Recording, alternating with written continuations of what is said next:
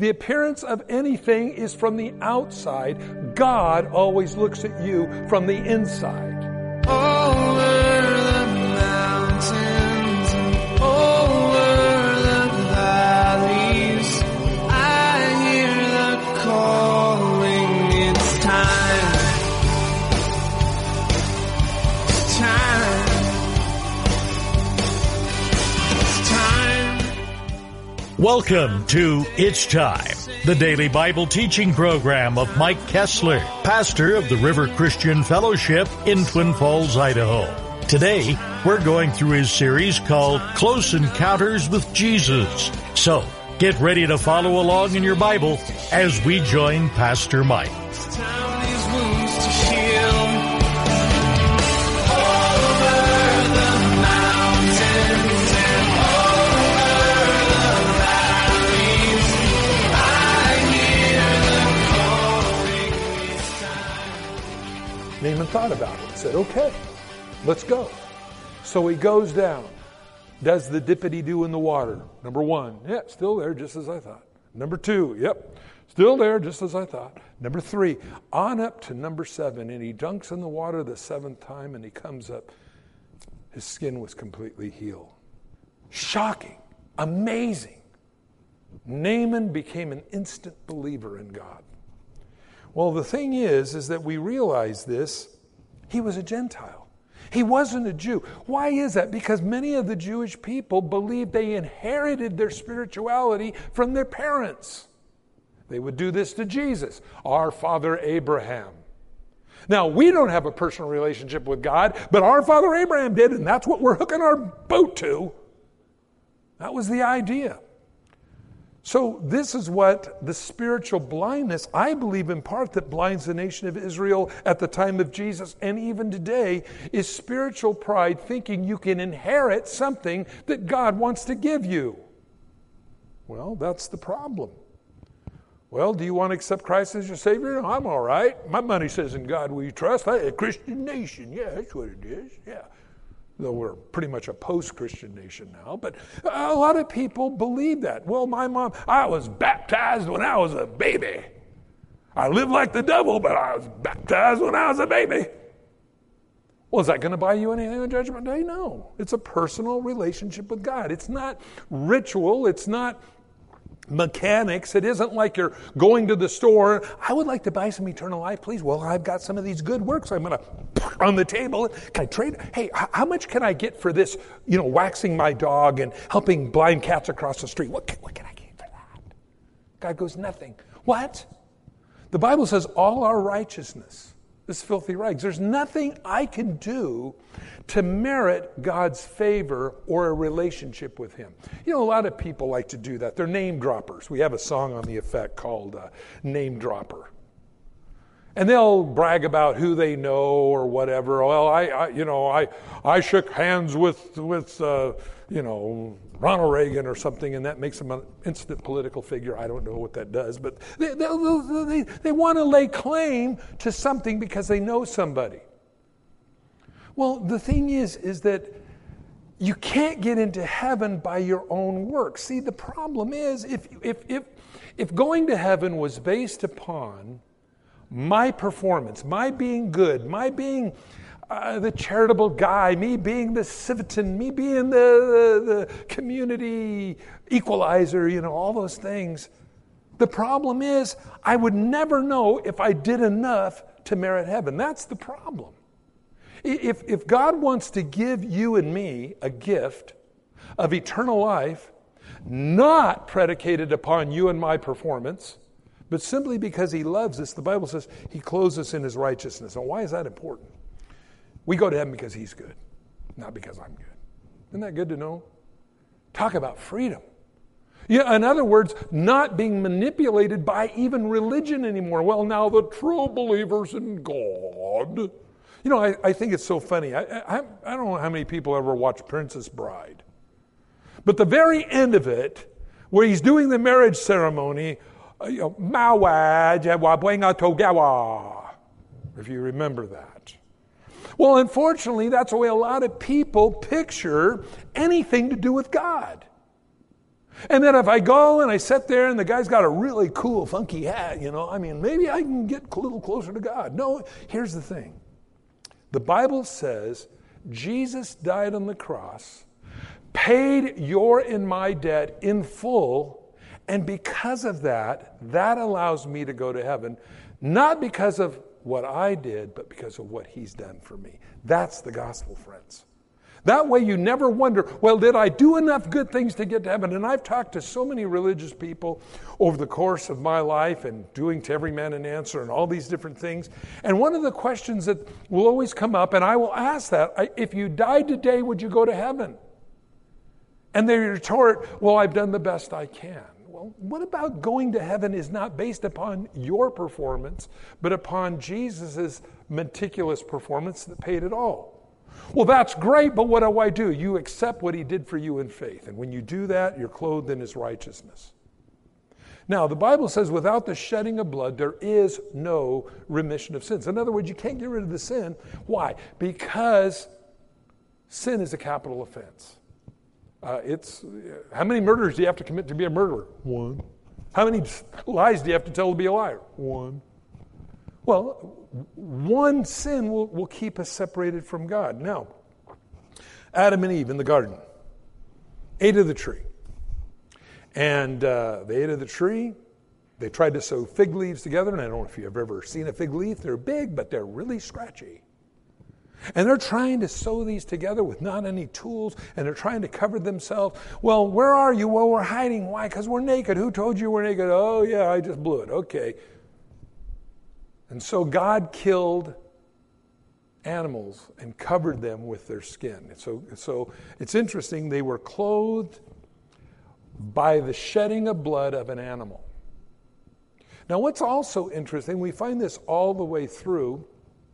This is why Abel's sacrifice was accepted and Cain's was rejected, because without the shedding of blood, there is no remission of sin. You can bring vegetables to God. God goes, I'm not impressed.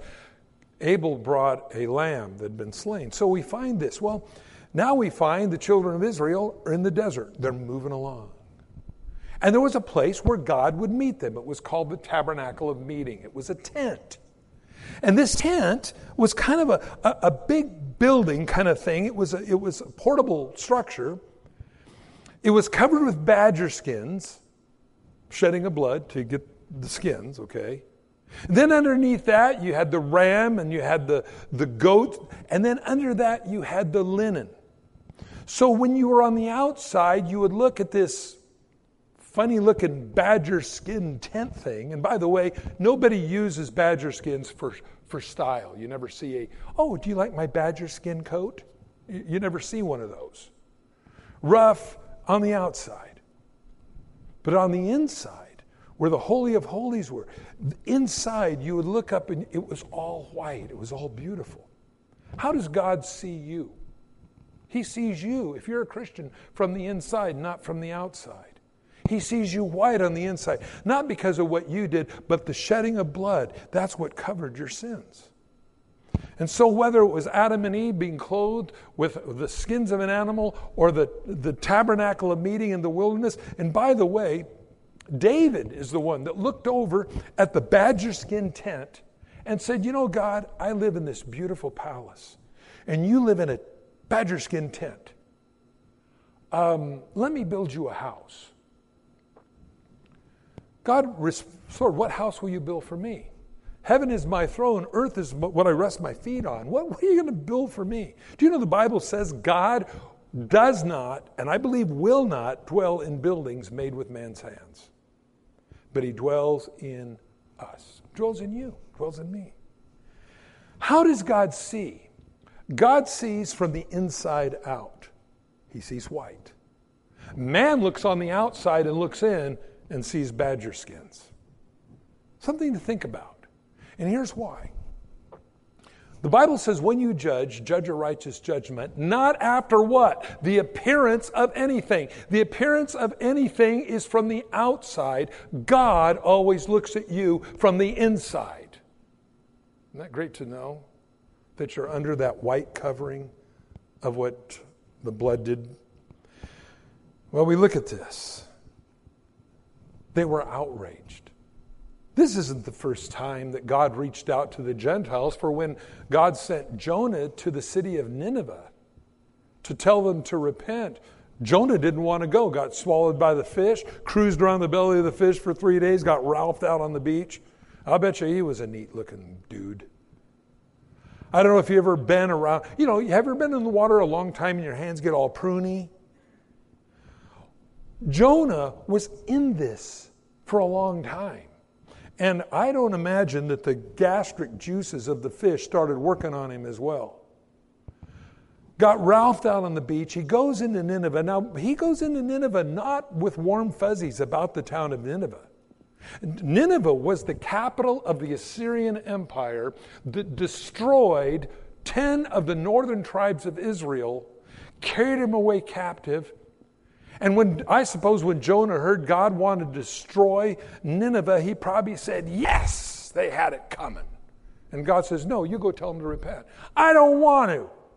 In fact, I'm going to go down, I'm going to take my money, I'm going to buy me a ticket on a boat, and I'm out of here. Remember the story? He's on the boat, gets really rocky, they're going to sink, they start pitching everything overboard. Jonah just looks around and goes, yep, you guys got a problem here. He went down and fell asleep in the bottom of the boat. Captain comes down and says, arise, O sleeper, and if you got a God, you better call on him because we're going down.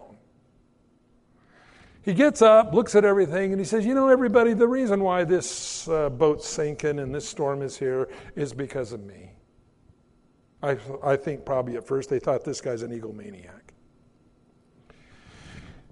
I was told to go, and I didn't want to go to Nineveh, and so I'm on this boat. Throw me overboard, and everything will be okay. They rowed even harder. They didn't want to do it.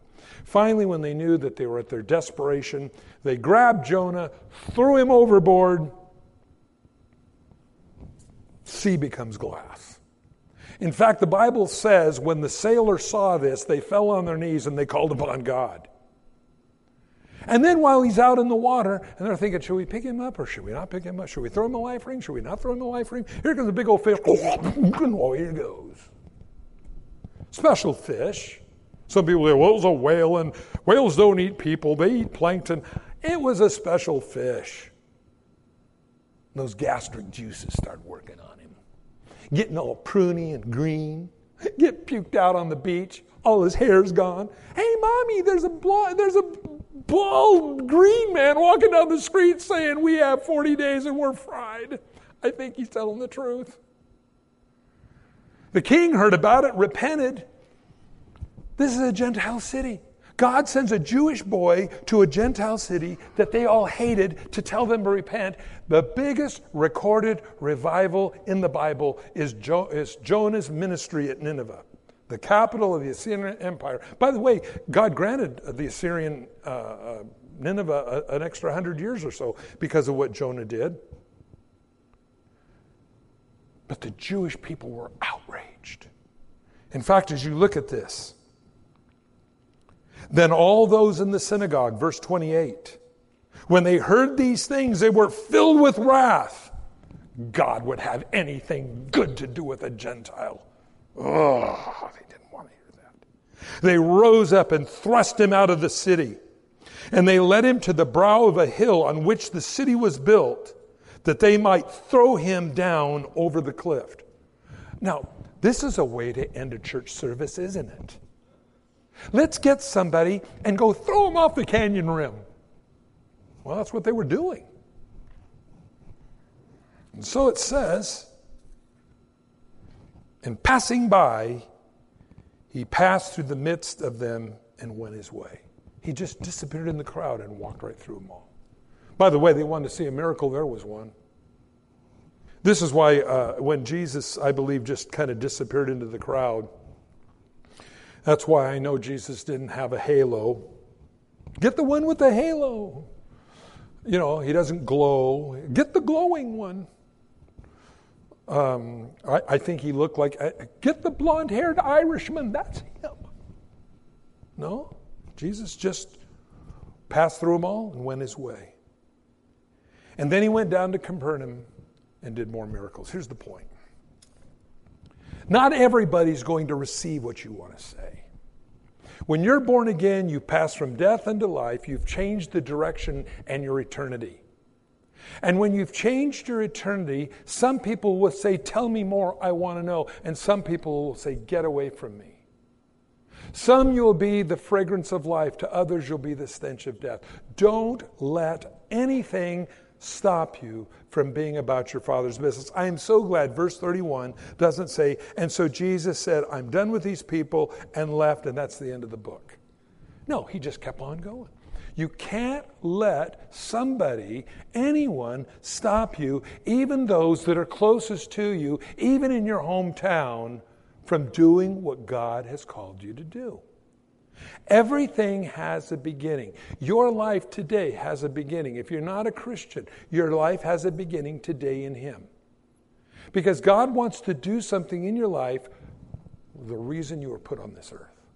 You're not a mistake. You're not stumbling, bumbling. It's not he with the most toys when he wins, when he dies, wins. No, there's no reward there. It's what's done for God in eternity. That's where you're going to be blessed. This morning, if you've never received Christ, this is communion. Jesus said, as often as you do this in remembrance of me. And it's really amazing. I'm really pretty taken back by how complex we are as people. I've done a lot of street ministry.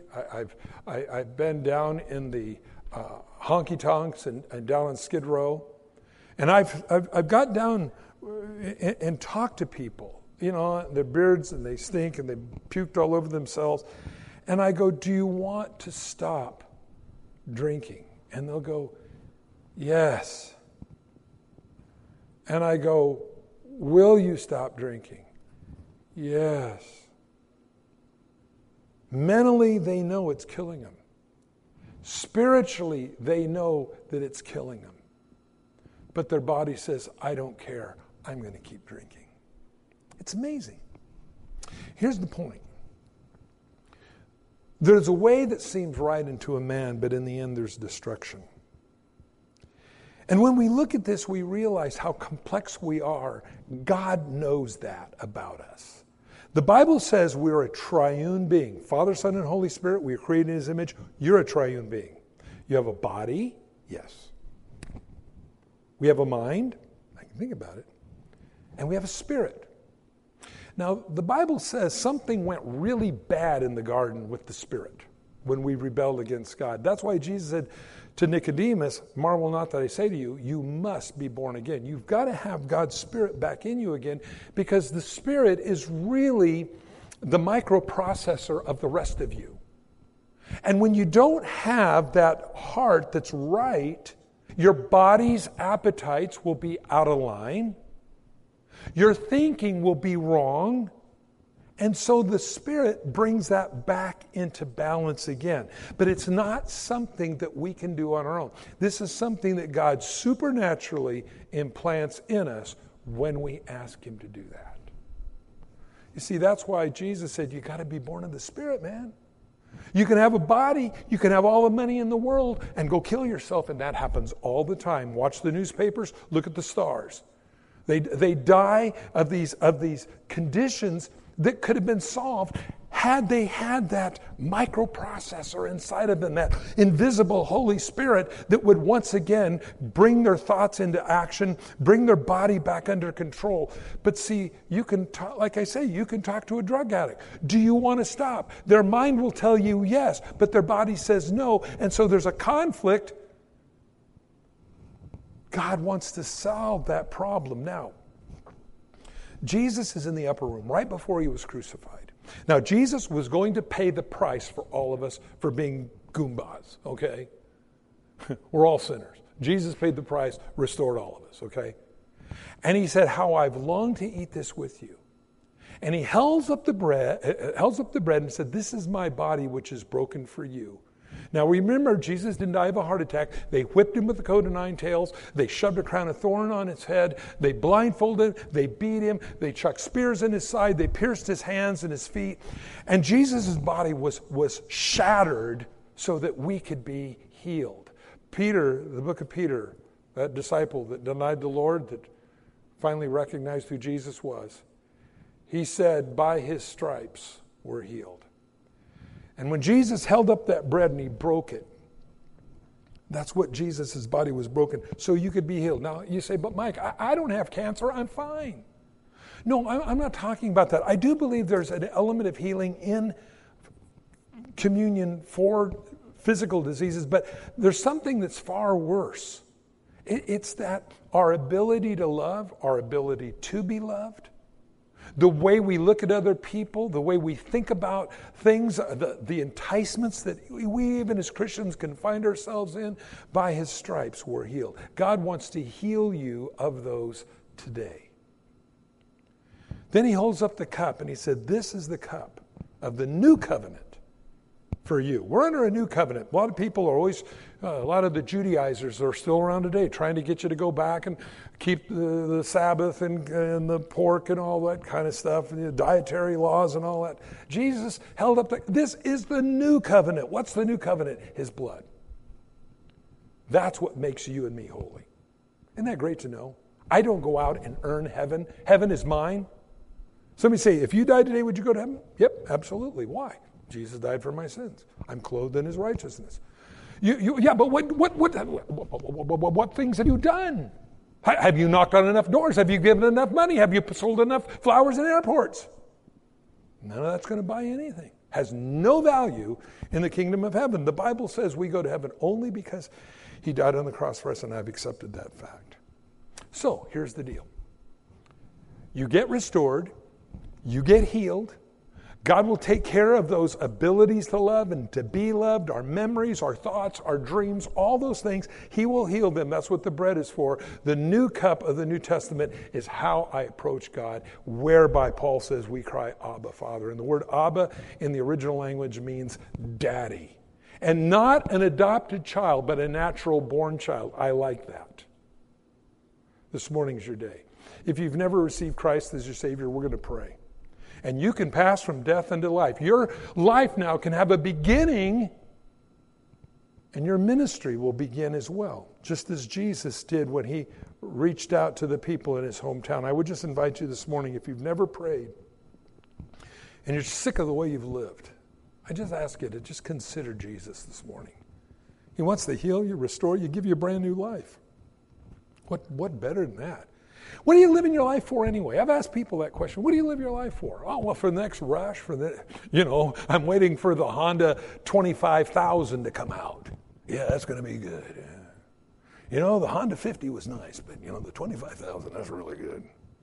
0 to 5 million in 2 seconds. Wow.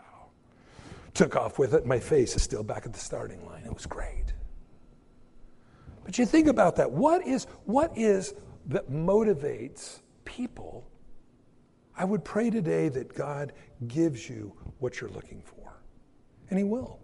Because what you're looking for is him. You'll never find it in the world. This morning, we're going to have communion. But before we have communion's a kind of a meaningless thing unless you're born again. Unless you've accepted what Jesus has done for you. So we're going to pray. And if you're not right with God, if you don't want another 10 years like you've just had, you pray this, let God do what he wants to do in your life. The Bible says he will. So we're going to pray, then we're going to have communion. Let's pray. Father, I come to you in Jesus' name. I surrender my life to you. From this day forward, I commit my life into your hands. And for whatever time I have left on this earth is yours. So I want to be about your business and about your kingdom. Thank you for dying on the cross for me. And your blood covered my sins. And that you've now chose to live inside of me. And so from this day forward, make me the best I can be for you. Fill me with your Holy Spirit. Empower me to love, to be bold, and to get free of anything, God, that would try to drag me down. And thank you for eternal life with you. Father, I ask all these things in Jesus' name because he loves me and died for me. Amen. Thanks for joining us on It's Time, as Pastor Mike teaches verse by verse through the Bible. If you've missed a program, or would like to catch up, you can do so by getting it from the It's Time podcast in the iTunes Store, or by downloading it from the It's Time website at theriverchristianfellowship.com. On behalf of Pastor Mike and the rest of us here at the River Christian Fellowship, thanks for listening, and tune in next time for It's Time.